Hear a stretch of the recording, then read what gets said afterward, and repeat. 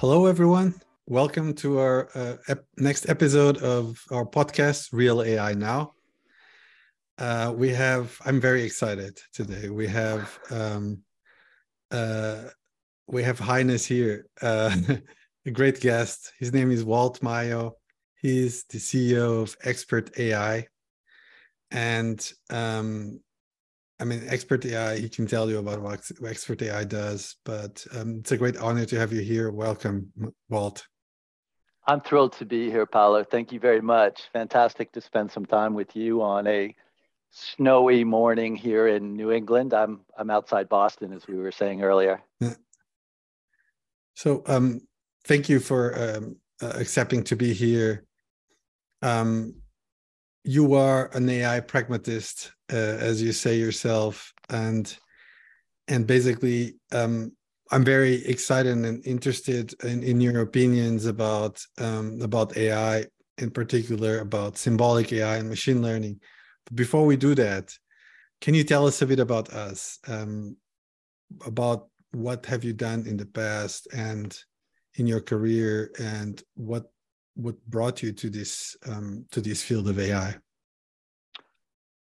I'd be happy to. I'll try to keep it brief. Before we started the podcast, I said that there was some danger that I would take the full hour of the podcast talking about the journey that brought me here, but I'm going to be determined not to allow that to happen. Right. So to your point around my description of myself as an AI pragmatist, at least in part, what I am trying to speak to is I'm not coming at my current role leading an AI company as an AI technologist. And part of the reason for that I want to kind of call it out is AI in general, because of the breadth of its ambition to emulate human capabilities that are foundational to how we define ourselves as human beings. Yeah. Right. It tends to drive a couple dynamics, right? And one is hype. And that is, for obvious reasons, it's not modest in its ambitions. Yeah. Right. And then the other is it tends to, from my perspective, create a level of polarization, particularly among the people who are deep into the technology, in a way that I found somewhat surprising. Okay, and I'll speak more about that.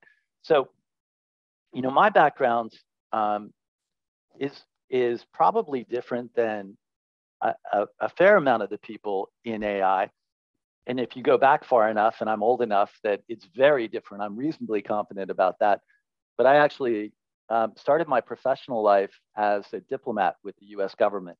Wow. So I was in the Foreign Service, which is the career diplomatic corps of the U.S. government. I did that right out of university a very, very long time ago.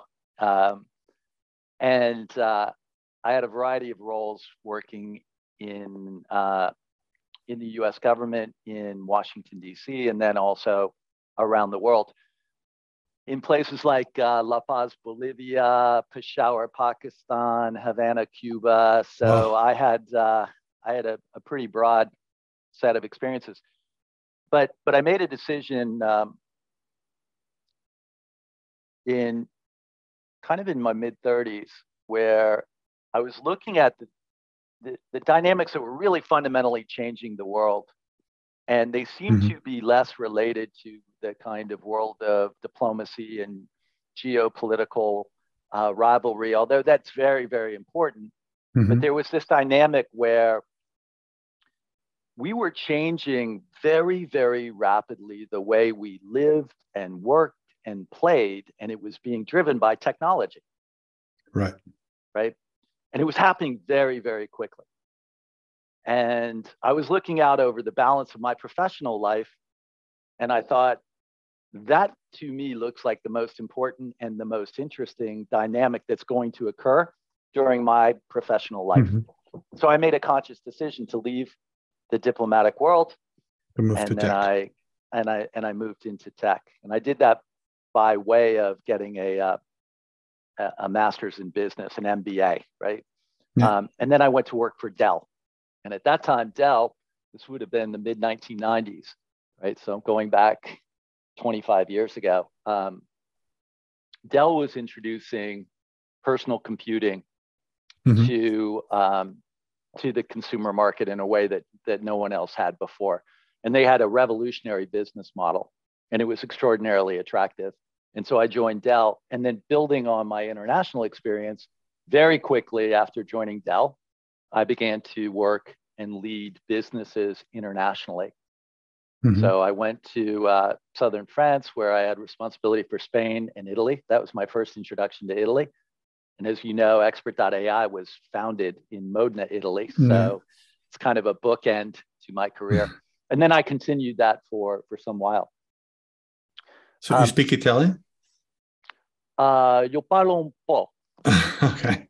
Well, Puedo hablar castellano sin problema. okay. They understand Spanish too. Yeah. Yeah, I can speak Spanish perfectly well. Nihongo ga skoshi hanashimasu. I speak a little bit of Japanese. Okay. Lug lug Pashto khabari kawalaishum, which means I understand a little bit of Pashto. So yeah. Wow. In any event, out of that though, I had another kind of waypoint in my professional journey, and that was where I was seeing that most of the innovation that was taking place in technology was taking place with startup businesses around the world. And so then I left Dell and I went to work for a venture capital impact focused organization that believed that great ideas could emerge anywhere. It wasn't just in Silicon Valley. And that the key was to give them access to the networks and to the capital that enabled Silicon Valley to thrive as a center of entrepreneurial success. Okay. So I did that for a number of years. That was actually the immediate path that led me back into my role with Expert.ai. So one of the investors in Expert.ai, he and I had worked together in this impact venture capital organization, and he saw what Expert.ai was looking to do, which was to try to scale their business. And out of that, given my international background, my previous experience working in Italy, he brought me into the role. At that time, I had never had any previous experience with artificial intelligence, but I was enormously excited about the opportunity, right? Particularly language, which is where we focus, right? Natural language understanding and natural language processing.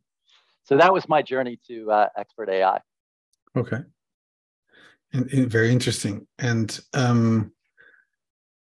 so can you elaborate a bit more? So you said a couple of things about, so I think we understood there. I think I understand what brought you to technology. Now, AI. You said at the beginning that basically AI creates hype. That's one aspect. You also said that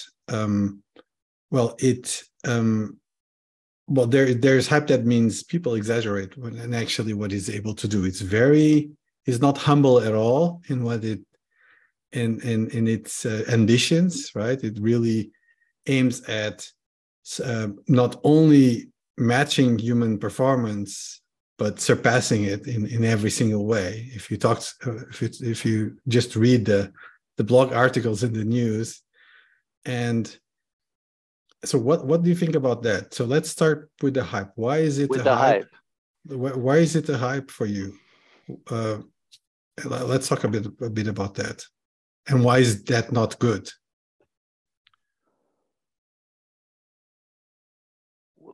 Well, I mean, the very simple answer is that it tends to cloud judgment, right? So when you talk about hype, when you define it, and again, you said AI pragmatist. I have in my LinkedIn profile disambiguator. Yes. right? Yeah, Which is part of the software that we use in our technology. yeah. And I saw that term and I just loved it. And it was actually a member of our team who said, "You should be the disambiguator." And I said, "I think I'm going to be." Well, Um, in fact, I mean, the before it was called natural language processing, and now it's called AI. Whatever it was called, text disambiguation. that's right. Yeah, So, and text disambiguation, the challenge there is it's a little hard to understand what you're talking about, right? yeah, But with hype in general, what you're talking about is some distortion of the truth. yeah. That's kind of the meaning of it, right? Mm-hmm. And And generally, the it's sorry for interrupting. So you, by distortion of the truth is you mean um, by what it's distorting actually what it's able to do or yeah, inflating. yeah. Can you still hear me all right, Paulo? My Act- microphone, I think, may have gone out a bit. Or am I still coming in okay? yes, we can hear you. Okay.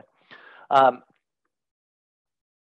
yeah, so I mean, if you just look at the definition of hype, right, it implies exaggeration.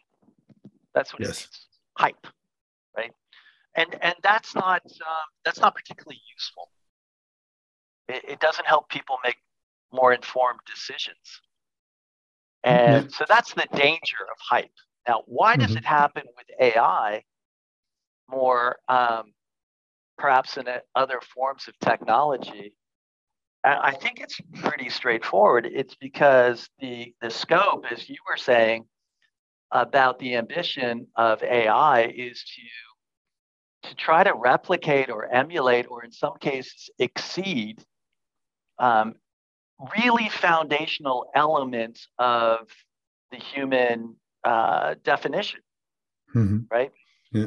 So, what defines us as human beings is our cognitive capability, right? And on a spectrum, we say we're different than other species because of our more profound cognitive capabilities, our advanced form of language communication, which enables us to accrete knowledge, right?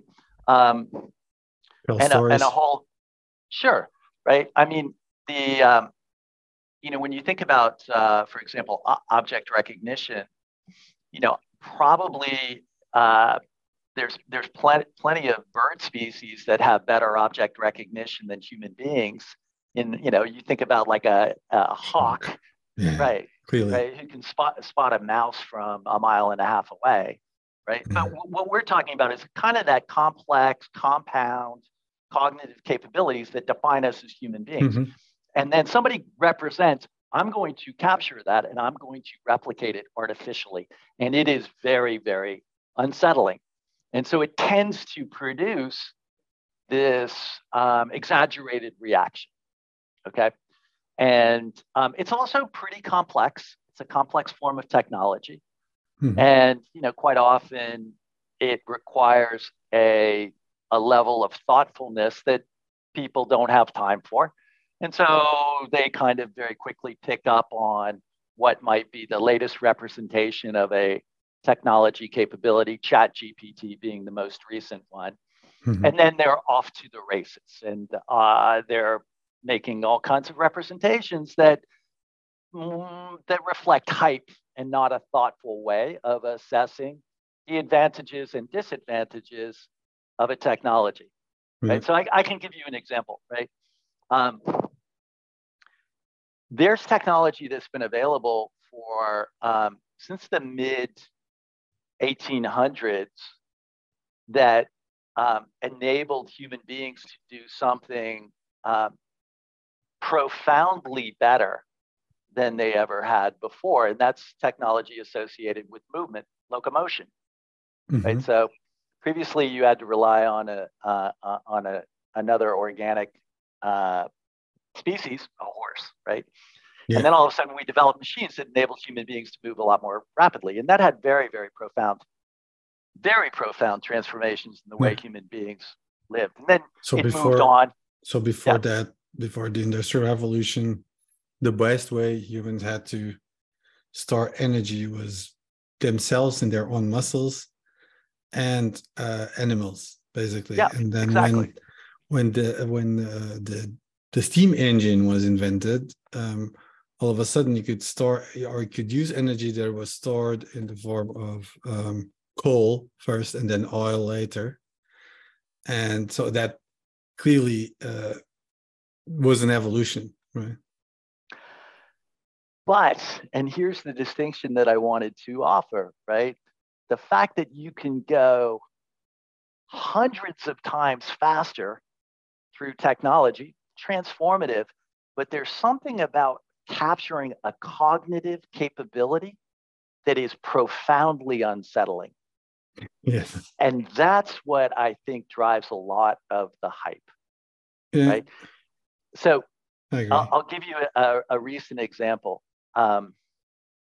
With GPT, which is a large language model that has served as the foundation of the most recent representation of its capability, which is ChatGPT. It offers what's called natural language generation. So with a relatively modest prompt, the technology can provide coherent, reasonably coherent, syntactically correct, grammatically correct language that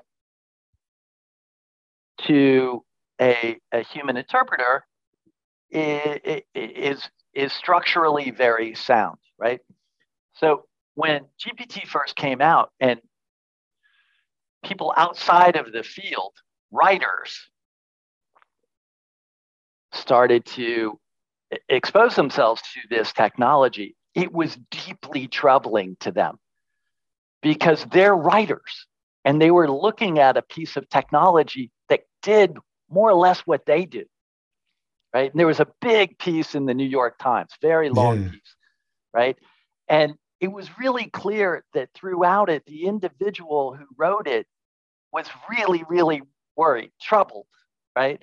And as a result, they kind of lost a little bit of perspective, right? In a way that, you know, having a fast car doesn't kind of make you worry about your ability to walk, right?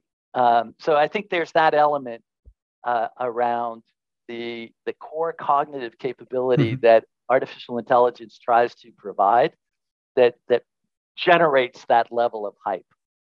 And the fact that, as I said earlier, it's complex, it's hard to understand, and a lot of people don't take the time to be thoughtful about it. Now, in our world, in the business world, where and what you all do, where we're working with businesses, our point of view is artificial intelligence offers a variety of tools, and you need to be very thoughtful about it. In order to be thoughtful about it, you have to do your homework, right? So that's kind of the first point of departure. And then the second point of departure I would put forward is there are some elements around artificial intelligence, as with almost any other technology, that merit really serious consideration around potential harmful impact, right? So the idea of using technology responsibly, right? So those would be the two things to combat the hype, particularly if you're putting your money, you know, you're working at a business and you're putting your money to work. Be thoughtful enough to be discerning around what's true and what's hype, and then also be responsible in the potential impact of any technology you adopt. But I have my own thoughts about this. I completely agree with you. Just to start, there is hype, there is exaggeration. There is, and if you read newspaper, you might even get the impression that you have an all-intelligent AI that matches human cognitive capabilities, where it's not true. It's very extremely far from matching human cognitive capabilities. Now, because so AI to me, and I'll give you my view of it. I've been working with it for the last 20 years. I did a master's in machine learning in 20 years ago. It's going to be 20 years now, 2003. AI to me is a set of tools, is a sort of a umbrella term for a set of tools and techniques, right? It's not a general intelligence, not a it's not an organism like a human being that has all these capabilities now. And it's a set of tools, and you have different technologies that solve different problems. They are very good at solving particular problems that you can combine. It's a tool set. Now, it's tools like you had other tools in the information technology, and you usually a solution is usually a combination thereof of tools. So this is one thing. The other aspect is AI, artificial intelligence. I think one of the problems is with the definition of what is intelligence and not what is AI, because intelligence is difficult to define. And depending on how you define it, you might say that AI is a hype or not. Because there are very simple forms of intelligence. Single cell organisms are intelligent. Even bacteria demonstrate some intelligence, right?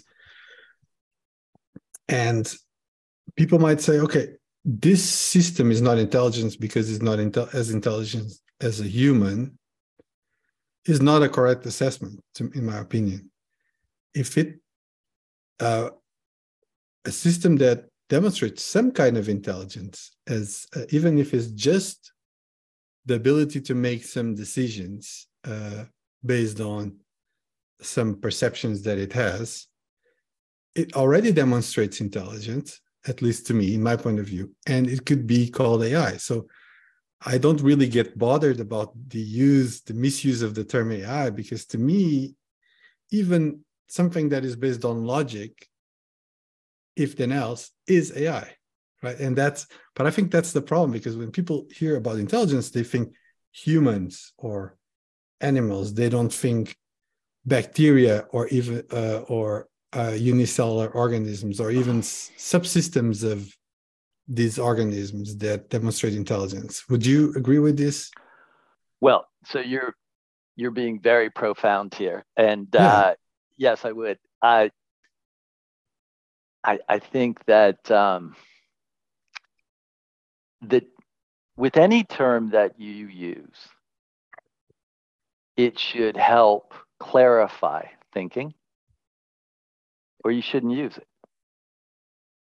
Right? Okay, good point. So that's kind of straightforward, right? So you say, if this doesn't help, I'm going to assign a category, right? Yeah. And if this doesn't help people understand more clearly what it is that I'm talking about, then it's not useful, right? I think artificial intelligence right now it's not useful. Not super useful. Yeah, okay? I agree. So you kind of start there, and you say, well, okay, look, I mean, people are... it's too generic. Could be confused. Yeah, it's way too generic. It's way too ambiguous. If you went to somebody and you said, what do you do? And you say, I'm a carpenter. They would say, okay, so you work with wood. What type of carpenter? Well, I'm a finish carpenter. That is, I work on very fine things. You'd say, oh, okay, great. And then you're done, because they understand what you're talking about, right? Right. Somebody says, what do you do? Oh, I work in artificial intelligence.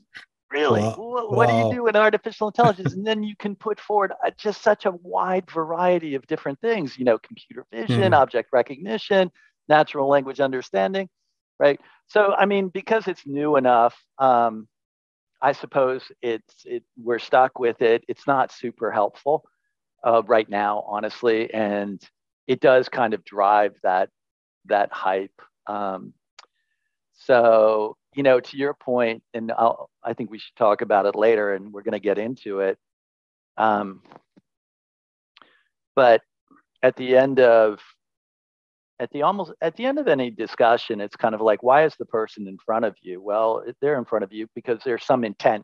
You and I are in the same field. We want to have an interesting conversation about our shared pursuit. We think it might be valuable to the listeners. That's why we're here. Very straightforward, right? I'm sitting across the table from an executive at an insurance company. He or she has a challenge around their business or an opportunity. That's the intent. Okay. And then you want to get to intent as quickly as possible.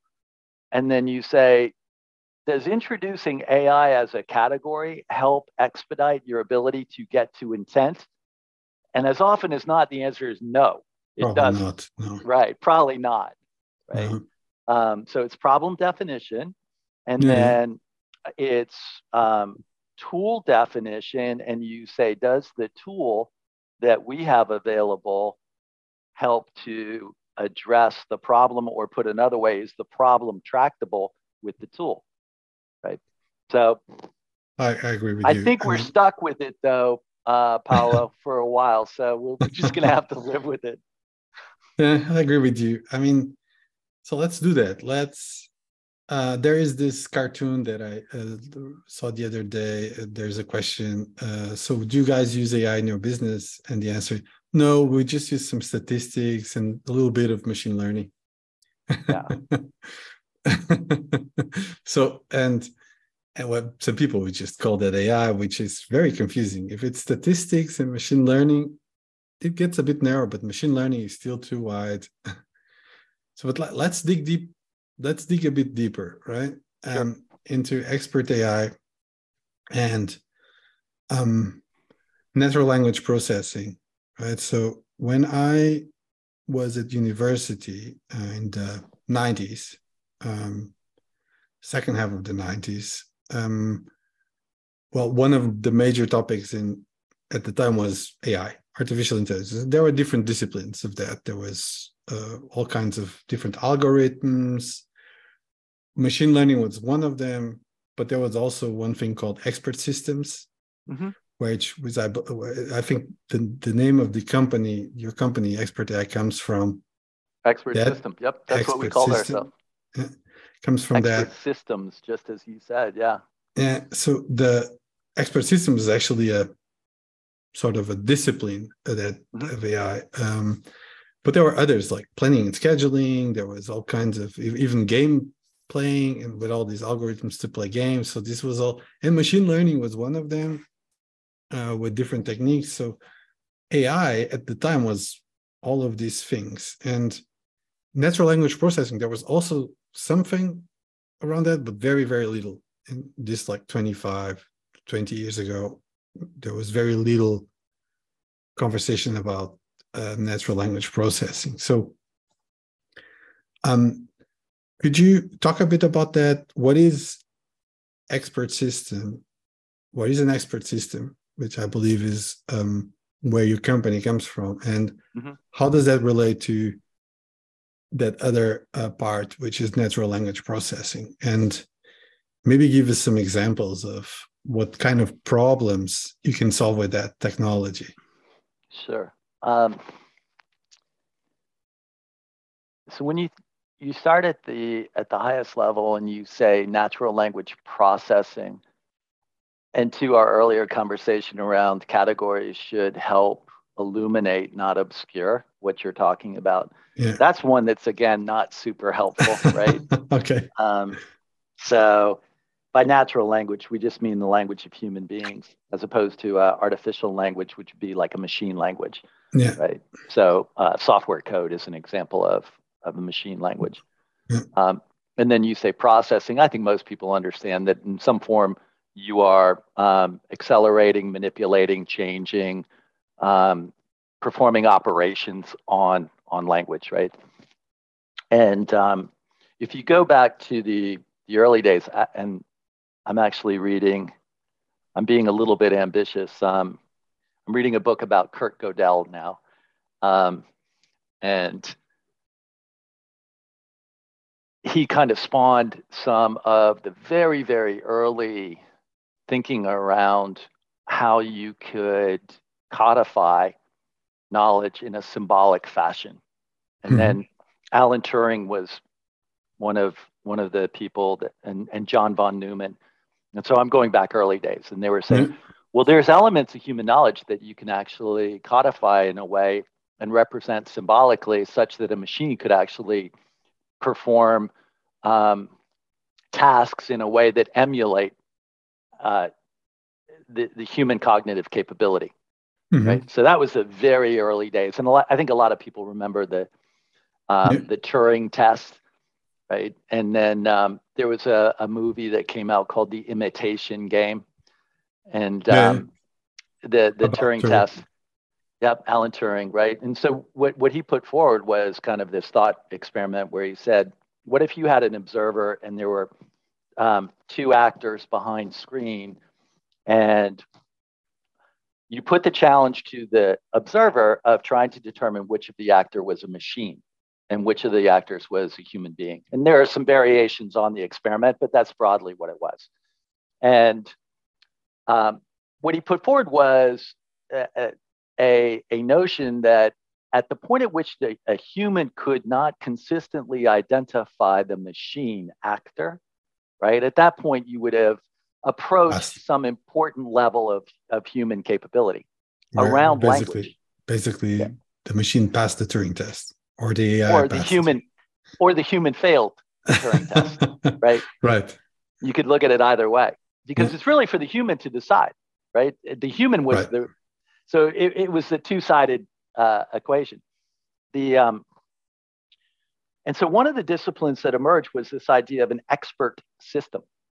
And the expert system, the thought behind that was, if you could capture and map the series of considerations and decisions that an expert renders in arriving at a sound conclusion, right, then you could replicate it at scale using machines.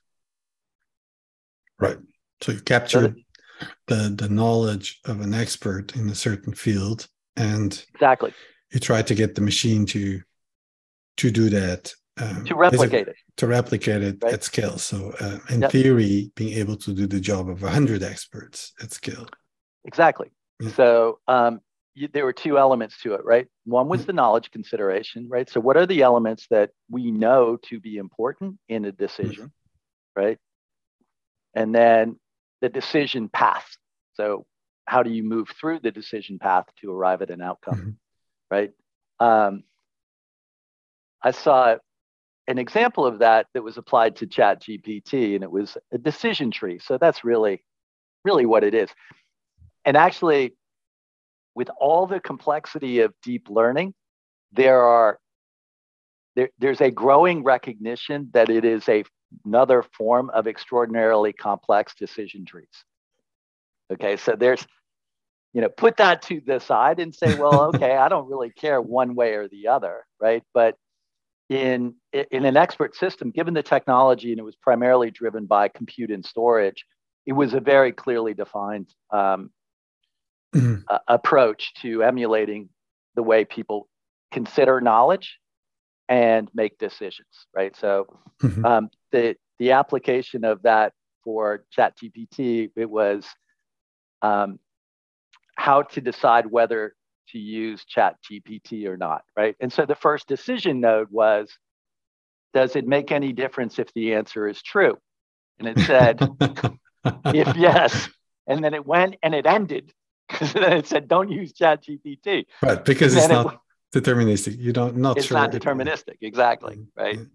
Now, the criticism of an expert system was that it was brittle, right? So it was really hard to capture all the knowledge and to emulate the complexity of the decision-making process. So this expert systems, right?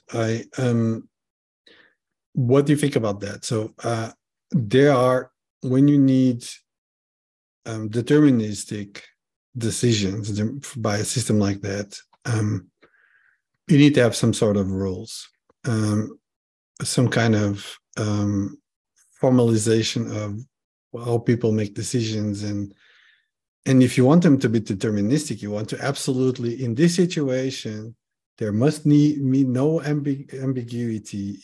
You must decide this way, right? Of course. If you want that, now, you obviously need some kind of rules, some kind of, I like to think so it's protocol, it's procedure, it's and sometimes even a code of conduct needs to be something like that, right? And But what are the limitations with that? So my experience, because I've tried and I've made attempts, and some more successful than others, to in the past in deploying using expert systems to solve problems. One of the issues was there was a degree of, so if you need to capture experts' knowledge, there's a degree of resistance by those people in actually formalizing what they do in rules and helping be replaced by a machine. So this is one. The other one that I observed was the scalability of this. So it's hard to scale. It's hard to many times it's often hard to, it takes a lot of work to create those rules, even if people are willing to do it, and then to maintain them. And it takes a lot of manual work to keep to basically do the maintenance of such a system. That was the experience. Those were the main two issues with it. Do you have the same impression? Do you have another experience? I think those are two objections that are raised, and I think you occasionally run into them in the real world. But it's a little bit like the argument around the two business folks who are really in a heated conversation, and the one says, well, you've proven that it will work in practice, but what about in theory? Right. and so, yeah, I mean, theoretically, it can get unwieldy, and you need to be mindful of that. And then as a practical matter, sometimes it is difficult to capture the knowledge because there's some internal resistance to it. But the long history of failed software projects of any kind, right? Yeah.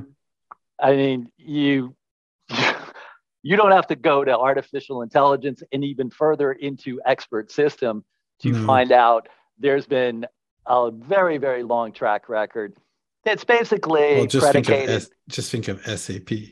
SAP, and I don't want to pick on them, but the nature of the problem, like formalizing a business process in an ERP system, is it's not SAP's fault. It's just it's difficult. Yeah.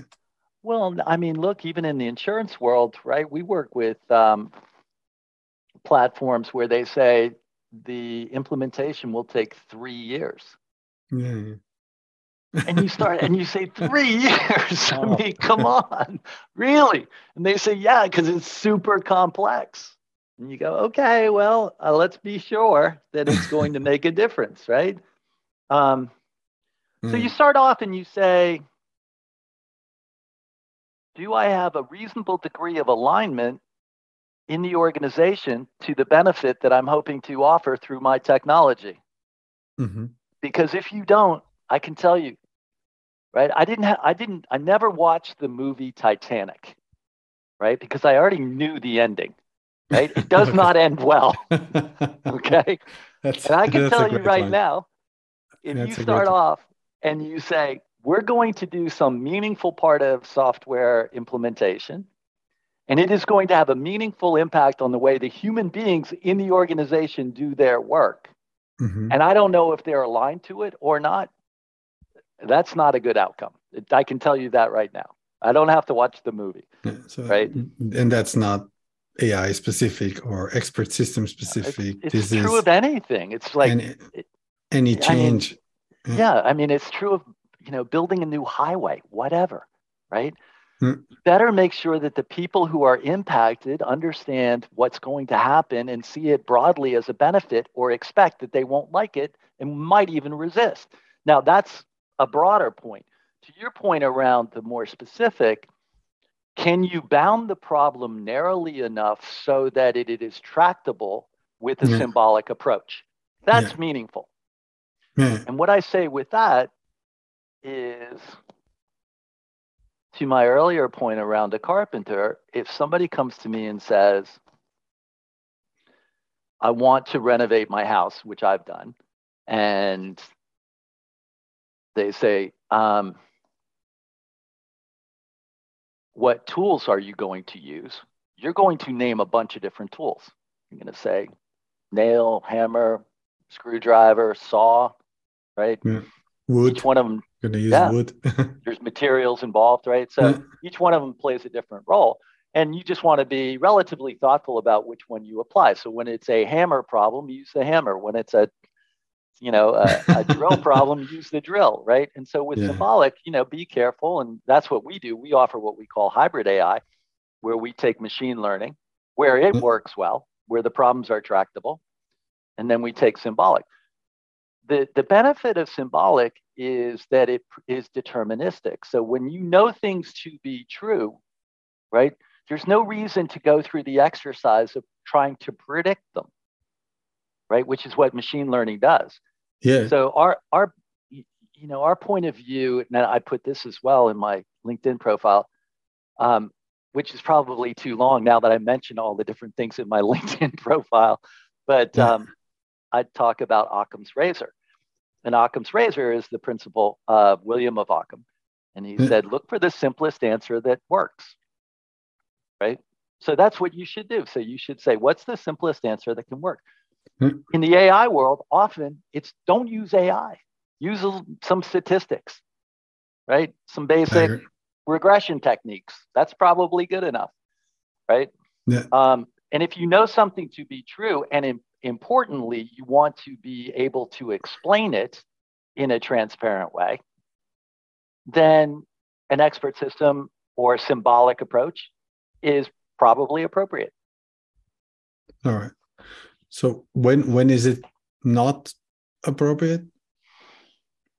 There are some specific tasks associated with.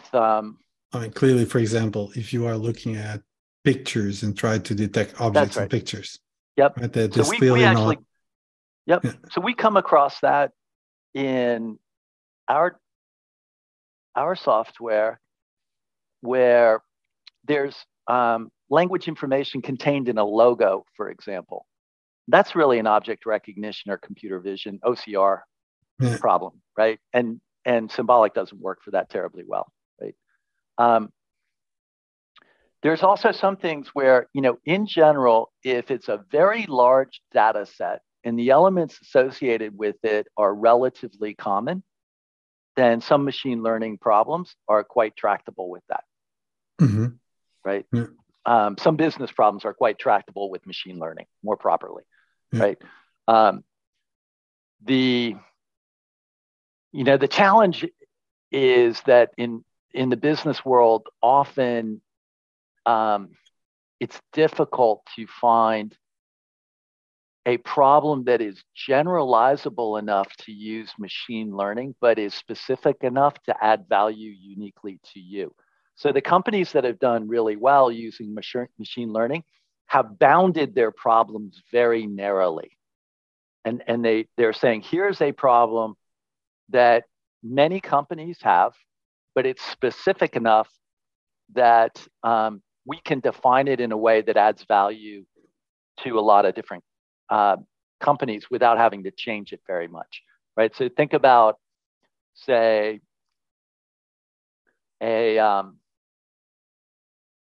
account payable process, right? That's broadly similar for almost every company. And most of the characteristics of it are relatively common. And the workflow associated it is generally pretty straightforward. And the endpoints are generally straightforward, right? And it's generally feeding into an ERP. Very narrow definition like that, machine learning tends to do pretty well, right? So we look for what combination of tools best solves the problem at hand. And that's why we have hybrid AI. Okay, interesting. So one of the things that one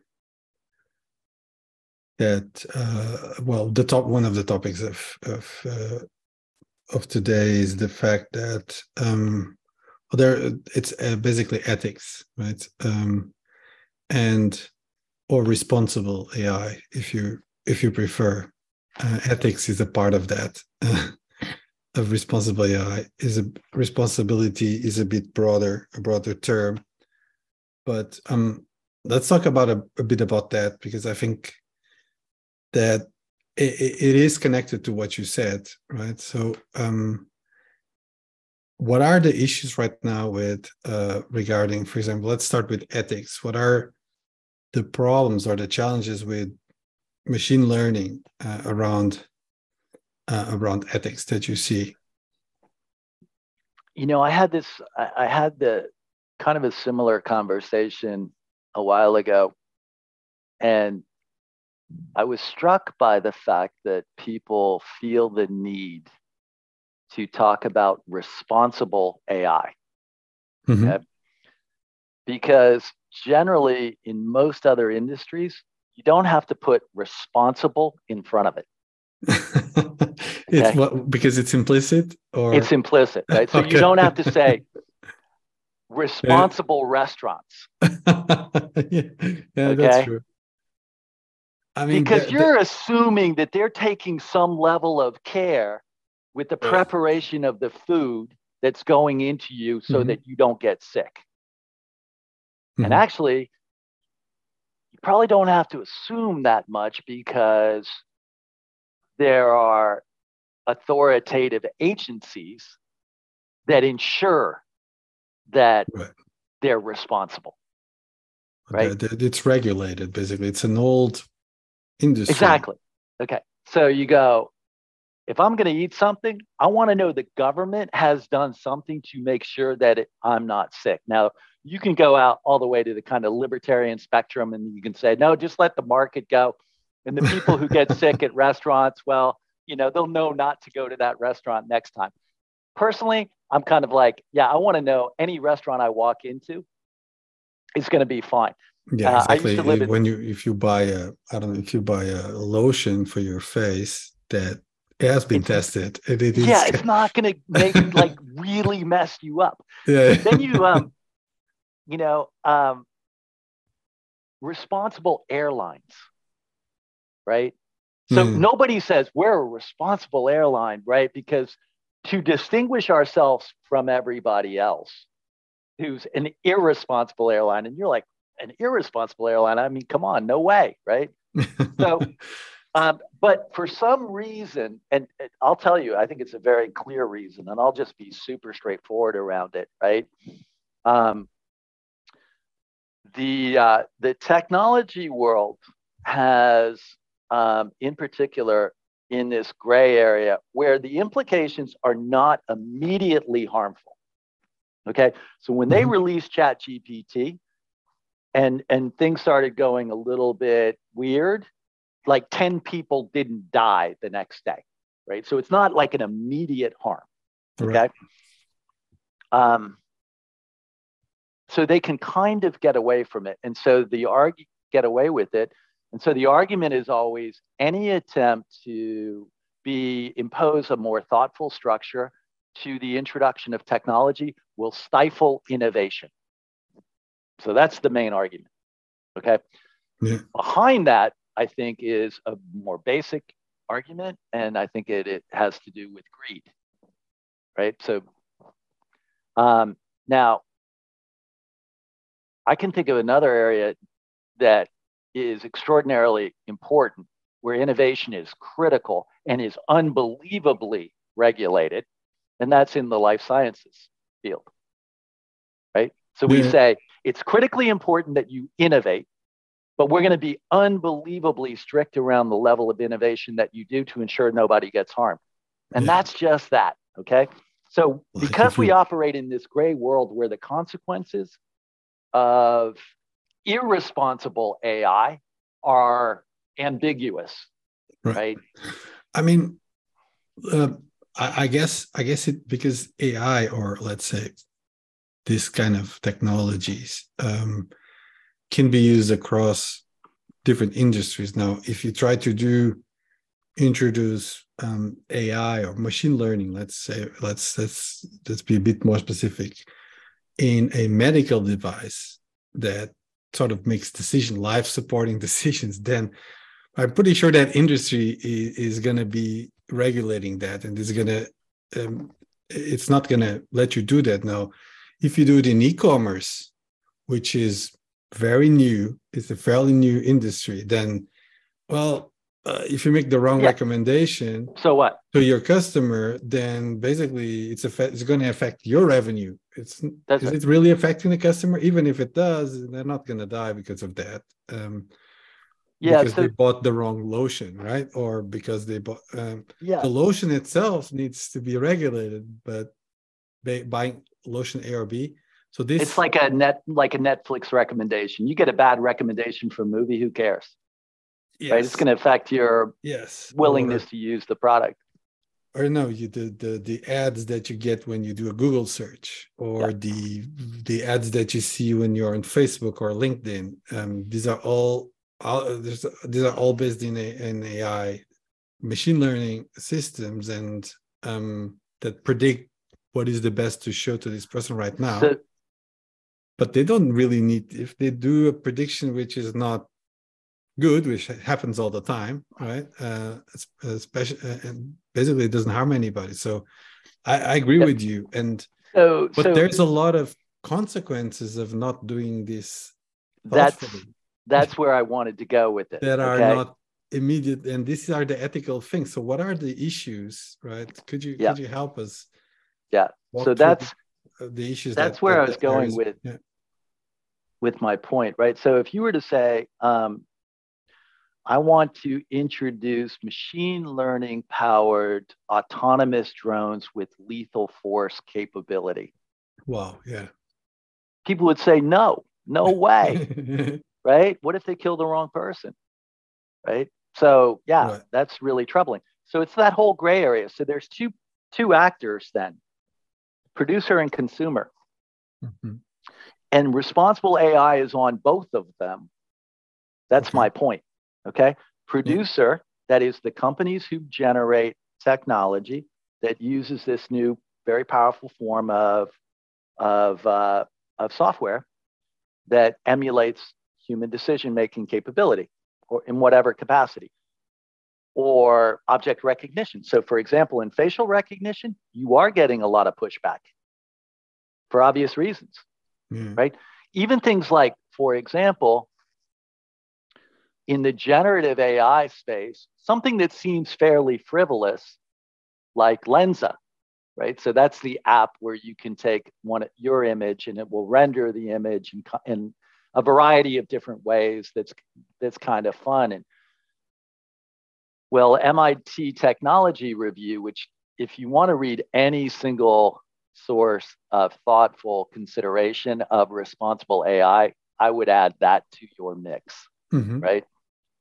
So there's a woman there who's a very thoughtful writer, and she used Lensa, and it was coming out with really exaggeratedly sexual representations of her, right? Well, because she was a woman, that was the only reason why I was doing it.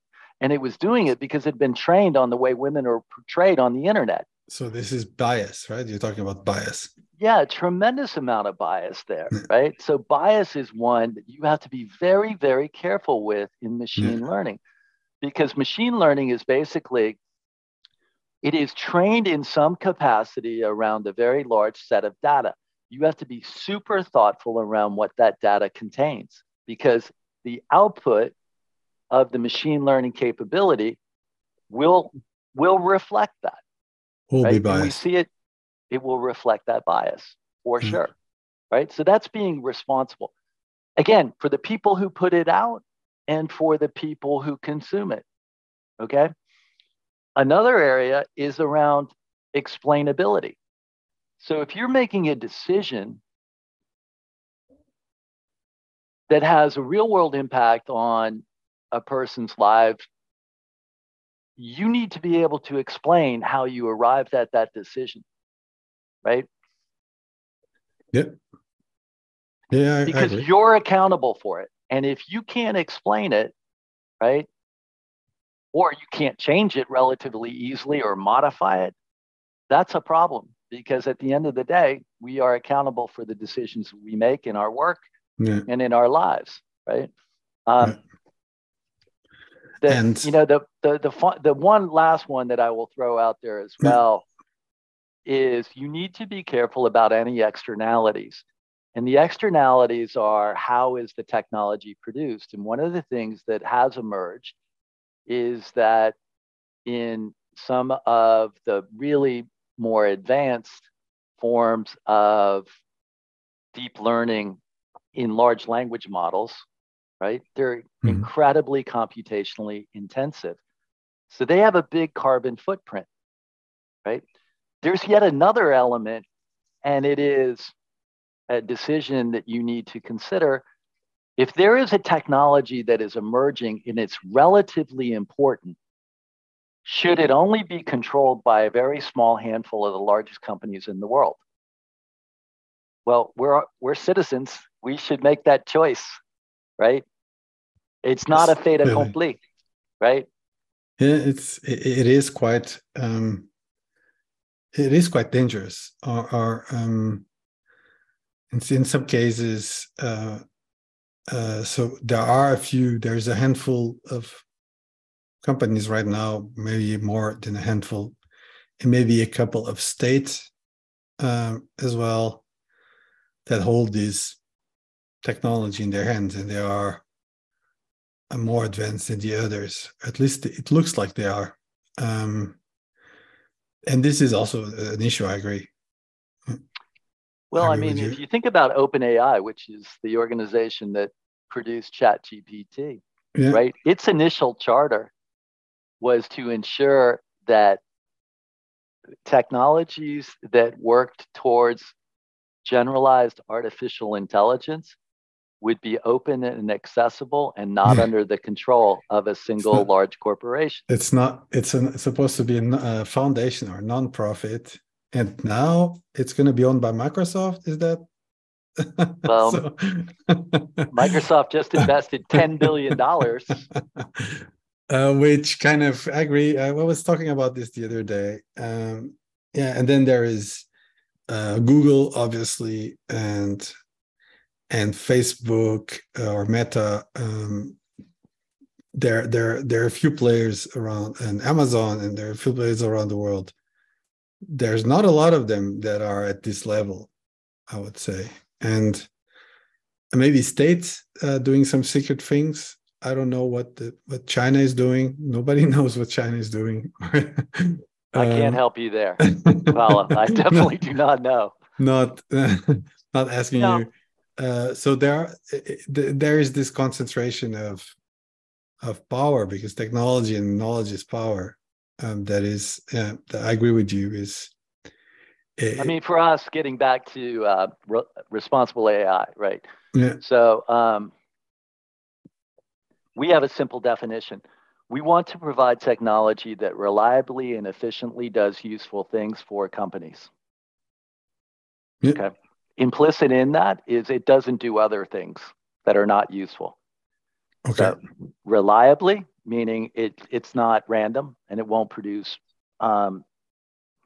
unwanted outcomes. Efficiently, because to my earlier point around Occam's razor, and that's also what businesses should look for. But we're also speaking to the we call it green glass, right? Green glass means transparent and as energy efficient as possible. That's opposed to black box.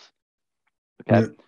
And then does useful things, right? So, solves problems that hopefully make people's lives better, that eliminate some of the drudgery of their work and enable them to focus on where they can add the most value in a company, right? So that's what we do. That's kind of the real world of responsible AI. Yeah. But to my point, for anyone considering any purchase in a business, it is important for them to ensure that they're being responsible about the technology or the service or the good that they acquire, right? Mm-hmm. And that applies to AI as much as anything else. All right. So how do you see this evolving? I mean, I agree with you. I also agree that companies should look at the problem, start from the problem, not from the solution, not from the technology. Start from the problem. Do they want to be more efficient? Do they want to relieve humans from dull tasks, repetitive dull tasks? And those are things that I know for a fact that your company helps doing, automating paperwork, for example, that is repetitive and gets dull. But also simple decisions. If a person needs to sit down every day in front of a computer, reading forms, typing things from that are in a piece of paper into doing data entry in another system, and that's all they do the whole day. Well, these are the kinds of problems that technology should be solving, and even some decisions. So I agree with you. Now, but there is this. There's this new technology that has been introduced in the last year. So these new large language models and large transformer models that came, I think, around 2017. There was this famous paper called "Attention is All You Need," that introduced transformer models. Yep. Since then, things have been evolving in this world at an astonishing pace. So GPT-3 is a descendant of those of that paper, right? Mm-hmm. And of others, but that was a sort of a point in time where that was the kind of the critical development for sure. Right, they introduced attention to these large transformer models, and this turned out to be very good at looking at text, which is basically a sequence, and remembering in the short term what happened so that it can predict what comes next, sort of this kind of thing. Now, it's very difficult, it's not impossible to do a deterministic thing out of this technology, at least not yet. You cannot. Now, how do you see this play out, right? I believe that hybrid is the way to go, right? You will go in a direction where you'll have rules, or you have the symbolic approach to problems that are known, things that are known. You will use this approach to things that you don't know as well. That are difficult to formalize as logic or as rules. Now, what role will one play in the other, right? And in your point of view? Because clearly this technology is here to stay, and it's going to continue to evolve and grow. Now, how do the two things play out in your point of view? Well, together? To start with, in the very large language models that we've seen since 2017, and GPT-3 was probably the first that became heavily popularized. I think that behind the scenes, Google has long had this capability, right? So they have their own language model called Lambda. Yeah. And yeah, definitely. Google has very deliberately, I believe, not popularized the capability because of I believe at least, some of their concern about the unintended consequences of it, right? And OpenAI, which has operated under this umbrella as a foundation, has, I think, kind of taken advantage of that. And, at one point they said they were not going to release the code associated with GPT because they didn't want it to become a source of disinformation. And then they push ChatGPT out into the public, and they've created a huge amount of hype, going back to our earlier conversation. Mm-hmm. I think they're going to pretty quickly end up in court, right? So I think both in Europe and the United States, there's a a very high likelihood that the way in which these technologies are produced is going to fall under the jurisdiction of the court. And they're going to say that you're not passing what's called a fair use doctrine. You're using other people's work without their permission, and you're making money from it. So I think that's going to happen pretty quickly. It's already happening now, right? Yeah. So you can look at DALL-E, which is the text to image, and people are showing DALL-E images where you can clearly see the person's name who originally produced the art, but it's been rendered and transformed in some way, but their name's still there. And they're not getting any money off of that. And who gave them permission, right? So I think that's one thing that's going to happen. I think that's going to be a little bit sobering for folks. I suspect that there's going to be a lot of lawyers at a minimum who make a lot of money off of this. I'm not sure how the rest of us are going to do. But I think that's going to settle itself out pretty quickly, right? Okay. I don't think that'll change a whole lot about very large language models. I think what then is going to happen is, but this is sorry for interrupting, but I mean, you're talking about the fact that they use data to train this large model that doesn't belong to them, and they shouldn't have been using it because it's not theirs to be. It's not. They don't have the license, and they have the right to use it in this way. That's right. But this is not a technology thing, so this can be fixed actually, and there will be. I think it will be. You can use the same technology to produce something that is a lot more responsible than what they did. Do you agree? I agree. And I think what will happen is that there will be pretty quickly a series of guardrails around how you can use data. I think it'll be both ways. So it'll be, what can you use? For example, if somebody creates an image, they can say, do not train. You can't train anything on this image without my permission in any capacity, right? Now, so I don't know that it'll change a whole lot because everybody goes through things like the end user license agreements without ever reading them. And basically you sign away your life for access to the data. People do that all the time, and it happens like that, right? But I think that'll be one. I think the other thing is anything that is generated artificially is going to have to be so identified.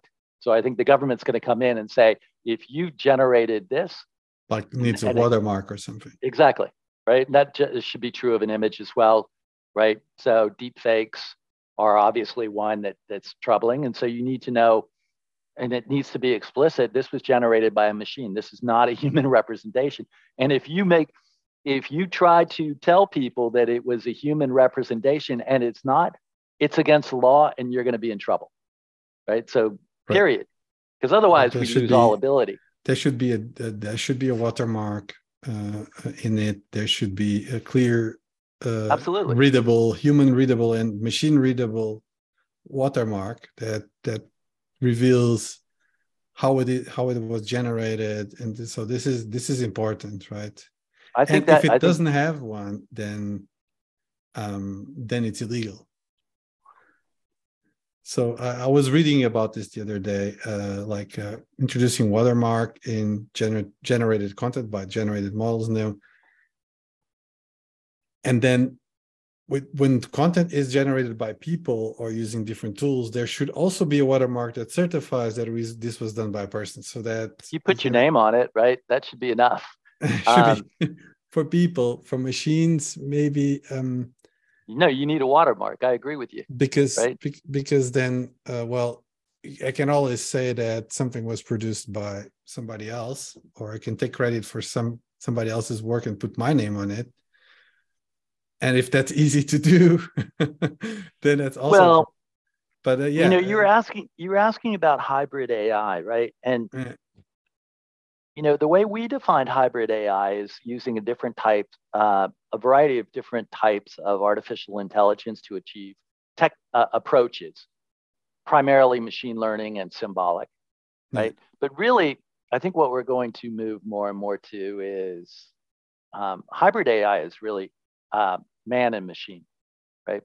So if I write an email and I use the auto suggest or I use spell check, I don't particularly have to tell anybody, hey, I use spell check on my email. So, right, nobody cares. They're pretty much okay with that. I think what the gray area is going to be, well, what about the stuff in the middle, right? Yeah. So if you think about some where do you like draw the line? Yeah, exactly. You could always say, okay, write an email to Paulo saying, thanks for inviting me to participate on the podcast, and use some kind words and that feel his ego, right? And the AI yeah, that's true. generates something. And I don't know if I mean, but the intent, that's the key. Yeah. Intent, because the AI doesn't have intent. Right. Right. And so I think what it comes back to again and again, and this gets back to this idea of responsible, right? Mm-hmm. So underlying your intent, are you being responsible? Right. And if the intent is to mislead, you're on the hook, whether you do it yourself or a machine does it for you. So responsibility, as you say, come from both parts. So the people who train these models need to be responsible in the way they do it. The people who use them also need to be responsible about it, because they can be used for harm. Absolutely. Or I mean, on non-ethical ways. And but these are these are new technologies, and it's not really clear yet how to regulate them, is it? No, but I think people are going to have to grapple with that. And the idea that we will be stifling innovation is nonsense. It's just nonsense. Okay. When Microsoft puts $10 billion into OpenAI, we're not at the cutting edge of innovation. We're at a very, very large company giving a very extraordinary amount of money to a single organization. We need to be looking at that. Now, I'm not picking on OpenAI and I'm not picking on Microsoft. I'm just saying that generalized argument around don't stifle innovation is nonsense. If you take a step back and you would just say, attention is all you need, 2017, right? Mm-hmm. And then you say 6 years later, you say, in 2017, pick the problems that would be most beneficial to solve using this technology, okay? That would make people's lives better. I don't think you would say, give them the ability to put out more coherent nonsense language. We're drowning in it. Coherent nonsense. That's a good expression. That came from Forrester, not me. Okay. I need to remember that. Yeah. Coherent nonsense. I think you shared a LinkedIn post about that. I did. Yeah. Coherent nonsense. That's a great term. It's actually it's very accurate. Very accurate. We're drowning in it. Yeah. Right. It's and then the other one is to say, put out more randomly generated images that are kind of silly and fun. Now, if you said those are the two most important applications of this breakthrough technology, again, I would say, okay, let's go back to 2017. Where were researchers with mRNA vaccine treatment? My guess is in 2017, they were working on it. Yeah. Right? They were. Yeah. And guess what happened in 2020? It went to work and changed people's lives. And of course, the incredible impact that artificial intelligence had in the global pandemic, right? Hmm. Well, no, you don't, because there was no impact. Artificial intelligence was unbelievably absent from the most important global event that occurred in the last 5 years. You mean like absent from being a solution making to any anything? difference? Yeah. Okay. Yeah, I tend to agree. I mean, well, in terms of fixing the pandemic, no, there was what tended to happen was most of and this gets back actually to this machine learning and symbolic challenge, right? Machine learning and deep learning works very well when the future resembles strongly the past, right? Yeah. But when there's any discontinuity, it falls right off. And that's it doesn't exactly what work. happened with all kinds of models that were associated Yeah. with Well, pre-pandemic behavior. and also with models that were trained during pandemic times on people's behaving during that times. Now, when we are getting back to normal, or actually it's the new normal, it's a new reality, way people behave. It's not the same as during the pandemic, not the same as before. None of them are working either, so they need to be. And so look, again, getting back to this idea of responsible AI, and all I will say is, if you're buying technology, if you're buying software that is meaningfully powered by AI, ask hard questions. You can look at the example of Zillow, right? Zillow is a real estate listing company platform where you can get information about what rents are and what house prices are, right? Zillow built the ability to directly purchase home because they had access to an incredible amount of information. Wow. Right? They ended up losing billions of dollars. Okay. Right? No, this is because they were way, way over reliant on the output of machine learning capability that had limitations. Mm-hmm. Yeah, I mean, right? Trying to predict trying to predict the market, in this case the real estate market, it's a very dangerous thing to do, because as soon as you start buying things in the market, you're already affecting it. So it's it's not, I mean, we can work with short-term trading, day trading, but not real estate medium and long term. This is same thing happened with used cars. There was another company that did the same thing with used cars, and they ended up just getting clobbered, right? So look, if you're a business person, and again, that's who I deal with primarily, right? But I would also say, as individuals, I think we would all benefit from being a little bit more thoughtful around the kind of technology that we're using and the unintended consequences of that technology, where it came from, right? So look, we, as I said, our job is pretty straightforward, and this goes back to my AI pragmatist, right? We want to provide technology that reliably and efficiently does useful things for companies. There you go. All right. I think that's a great way of wrapping this up. Why not? I'm totally with you. I do believe in solving problems and using and applying the Occam's razor. The simplest solution to the problem is usually the best one, and this type of AI doesn't help. I use it myself because it's a term that people, when they hear it, at least they heard of it. But I agree with you; it's not really helpful, and we should also be responsible in the way that we talk about it. We should make things more clear and not more complicated when we talk about them. I agree with you. Thank you, Walt, for joining us. Super fun, Paulo.